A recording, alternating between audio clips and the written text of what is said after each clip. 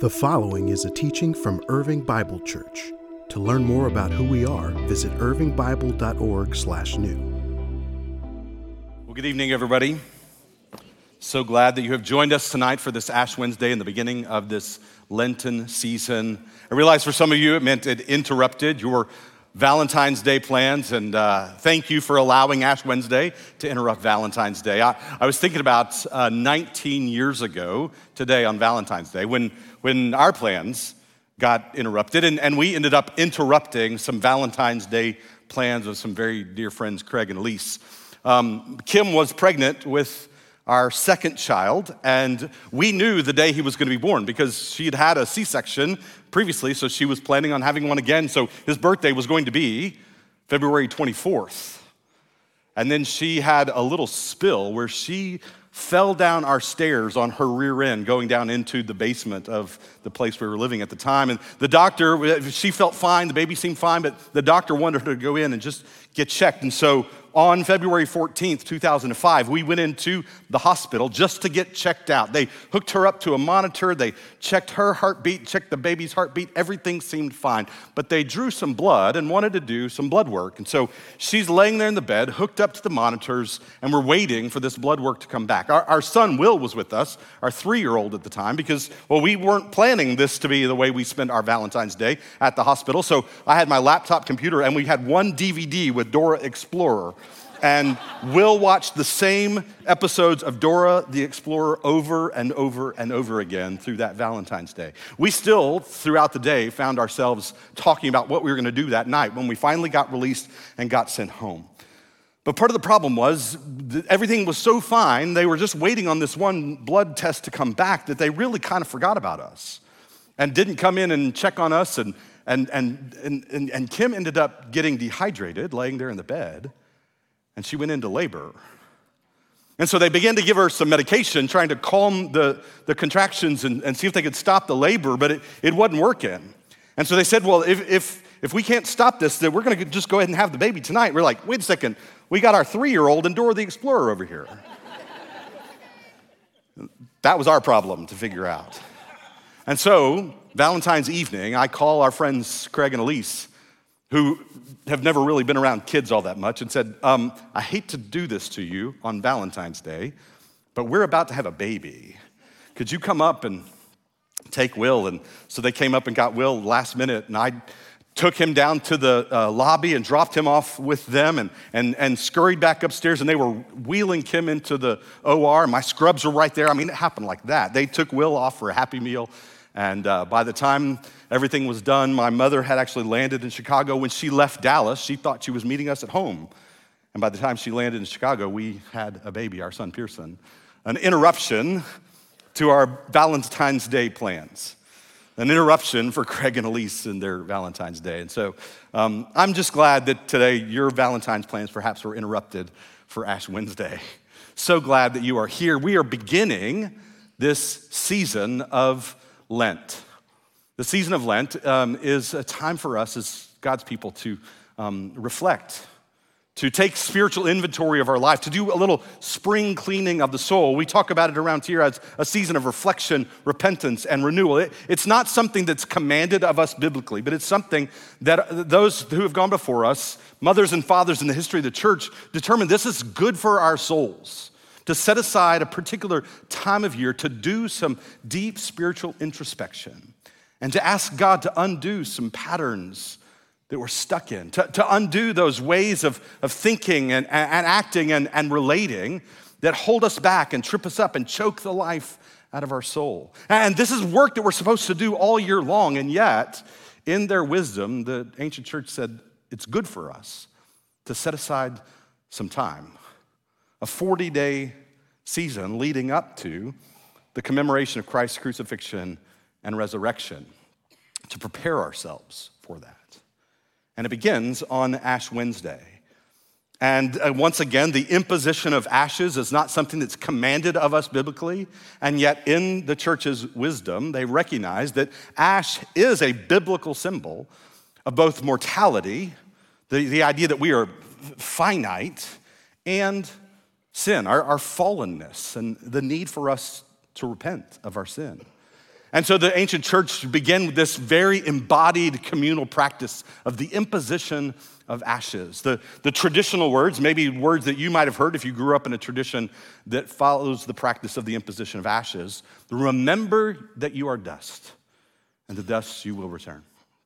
The words that we use with the imposition of ashes here at IBC are just a declaration of the gospel. For the wages of sin is death, but the gift of God is eternal life through Christ Jesus our Lord. And tonight, as we prepare our hearts to come and respond, I want to just read a scripture over you. Psalm 103, beginning in verse 8, a beautiful passage that speaks to the reality of Ash Wednesday. Listen to these words from David the psalmist. The Lord is compassionate and gracious, slow to anger, abounding in love. He will not always accuse, nor will he harbor his anger forever. He does not treat us as our sins deserve or repay us according to our iniquities. For as high as the heavens are above the earth, so great is his love for those who fear him. As far as the east is from the west, so far he has removed our transgressions from us. As a father has compassion on his children, so the Lord has compassion on those who fear him. For he knows how we are formed. He remembers that we are dust. My problem, quite frankly, is sometimes I forget. Sometimes I forget the reality of my finitude and my fallenness. And so as I was thinking tonight and thinking about how we could prepare our hearts and do some self-examination, what I thought about is the way in which we respond to our sin. Right? Our responses to our own sin, as well as our spiritual enemies' responses to our sin, as well as then God's responses to our sin. And so I want to just kind of walk you through thinking about the way we respond, the way that our enemy responds, and the way that God responds to our sin as a means of preparing our hearts to come and respond to God together tonight. And so when I think about the way that we often respond to the reality of our sin, I think one of the ways that we do that, one of our persistent patterns in responding to the reality of our sin, is to hide from it, right? That there are things in our life, patterns of thinking, patterns of acting, patterns of relating that we don't like about ourselves, that we recognize that certainly we fall short of God's standards because we persistently fall short of our own standards, much less God's. And so there are things about our life that we'd rather hide from. I don't want to look at it. I don't want to think about it. I don't want to talk about it. I certainly don't want anybody else to know it about me. And we try to hide from the reality of our sin. We tend to hide from God because of it as well. This goes all the way back to what we see at the very beginning of the biblical story in the garden. As those first humans, after falling into sin, they hide from one another. And they hide from God. We hide from our sin. Second, we rationalize our sin. Maybe this is just me. Maybe this is just me standing in front of you confessing my patterns tonight. But I wonder if maybe anybody else has ever experienced rationalizing sin. And I think that word is sort of interesting. We rationalize. That is, we tell rational lies about the reality of our sin. I looked up one definition of rationalize. It says, to attempt to explain or justify one's own or another's behavior or attitude with logical, plausible reasons, even if these are not true or appropriate. We rationalize our sin. Don't we do this in our worst moments? We try to make ourselves feel better by making excuses or shifting blame. And once again, this is as old as human sin. It goes all the way back to the garden. They hide and they blame. And we've been hiding and blaming ever since. We hide from it, we rationalize it, and then third, we determine to make up for it. And sometimes there are those things that we feel shame about in our lives, and we determine we're gonna make up for it. That I'll make it up to you, God. I spent 15 years teaching full-time as a seminary professor, working with students, and one of the things that felt like my significant responsibility was to try to persuade my students that they should not go into ministry to try to make it up to God for something from their past. Because so oftentimes we can find ourselves in response to the reality of shame in our life, trying to feel like, God, there's something I can do to try to make it up to you. And it seems to me that one of the greatest dangers in the Christian life is the danger of religious performance, the vain attempt to try to compensate for our brokenness, to determine in our hearts, I can do better, I can be better, I can change myself, I can fix myself, I can make myself worthy of God's love. I'll make it up to you, God. And it's so dangerous precisely because we will never succeed. But the attempts to do so will tyrannize us. In our own response to our sin, we hide from it, we rationalize it, or we try to make up for it. That's us, but then we also have a spiritual enemy who uses lies to try to get us to think in wrong kinds of ways about the reality of our sin. And you may remember the old line from the movie The Usual Suspects, the greatest trick the devil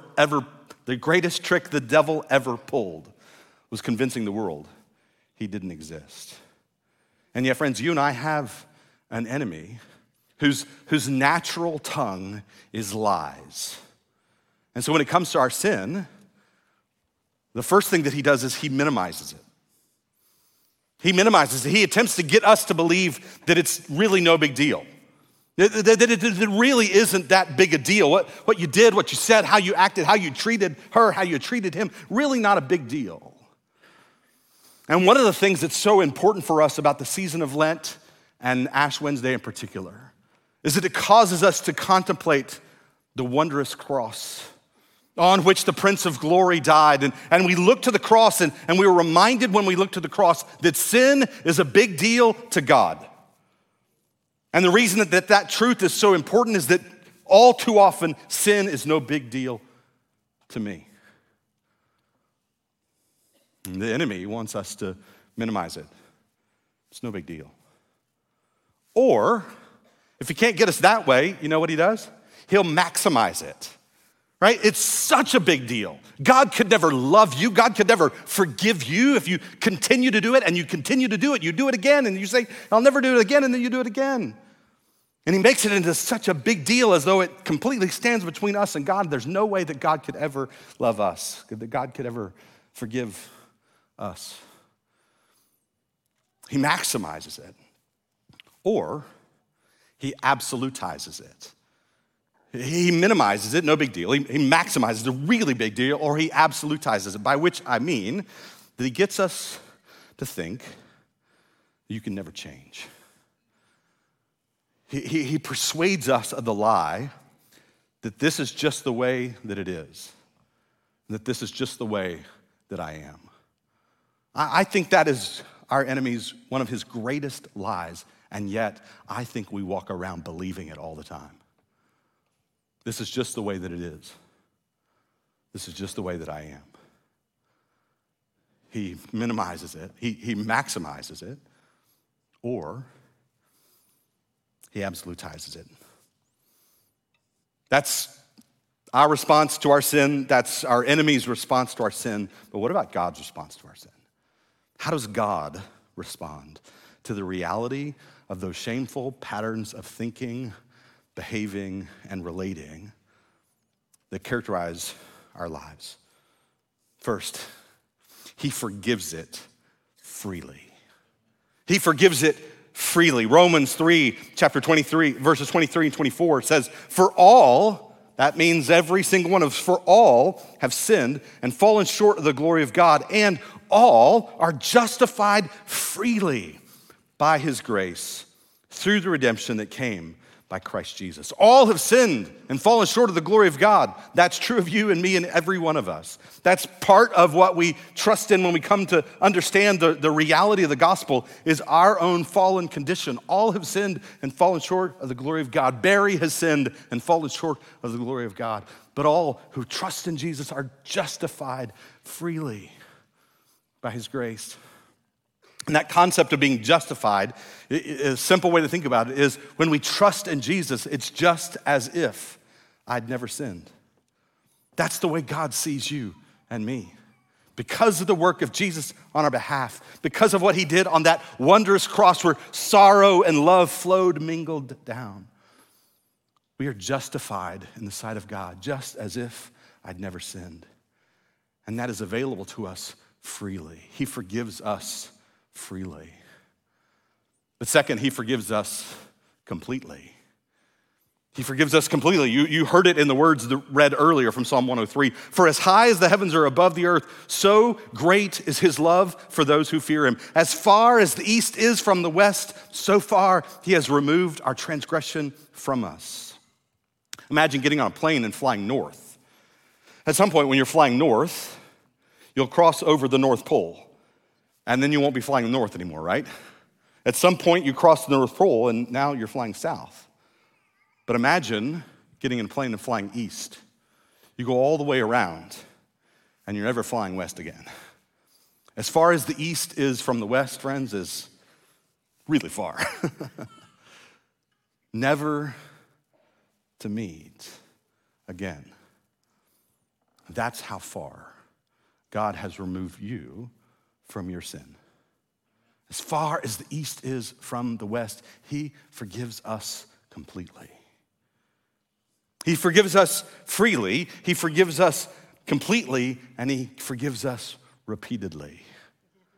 Right? He forgives us over and over and over again. Friends, you cannot out-sin God. And sometimes people say, Barry, be careful with that kind of message because then people just feel the freedom to sin. You cannot out-sin God. I don't know about you, but my sin is stubborn. I've been following Jesus now for over 3 decades. And 3 decades in, there's some times where I just sort of think, God, I thought you'd have fixed me by now, right? And some of the things that I struggle with today are things that are from 30 years ago. And some of the things I struggle with today, I didn't even know that I've been struggling with for 30 years. I'm finding new things about my stubborn sin. My sin is stubborn.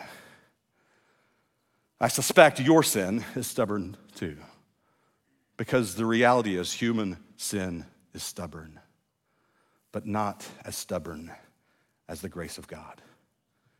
You cannot out-sin God, friends. He forgives over and over and over again. And so the invitation of Ash Wednesday is to do some spiritual introspection. To say, what are those things in my life that are holding me back, that are tripping me up, that are choking the life out of my soul? What are those things that I need to name before God? Maybe things that I've been struggling with for a long time, maybe new struggles that I didn't even know that I had, that I need to name before God and ask him again to undo in me. To come forward this evening to receive the imposition of the ashes is to say to God, God, I'm not hiding it anymore. God, I'm not rationalizing it anymore. God, I'm not trying to fix it. I'm not trying to make it up to you anymore. I'm not gonna minimize it. I'm not gonna maximize it. I'm not gonna absolutize it. But I'm gonna come and receive your forgiveness that is free, that is complete, and that you graciously give over and over and over again. Human sin is stubborn, but not as stubborn as the grace of God. Let's pray together. Father, we thank you for this opportunity, what Ash Wednesday calls forth from us. Because, Lord, while it ought to be a part of our regular experience, it too oftentimes is not. Where we take a look inward and we name those things that we need to name to ask you to undo. To open up to your Spirit in this season of surrender and say, God, I give this to you. Would you work your deep transforming change in my life. I can't change myself. I can't fix myself. I can't heal myself. Holy Spirit, change me. Transform me. Heal me. And so, God, we offer you this time in which we will now engage in responding to this invitation. A time for us to ponder, to reflect, and then to respond as is fitting tonight. So we pray, Lord, that you would move in these moments of response. And we pray it all through the one who hung on that wondrous cross to give us free, complete, and repeated forgiveness.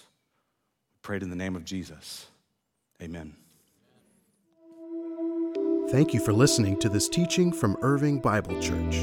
To learn more about who we are, visit irvingbible.org/new.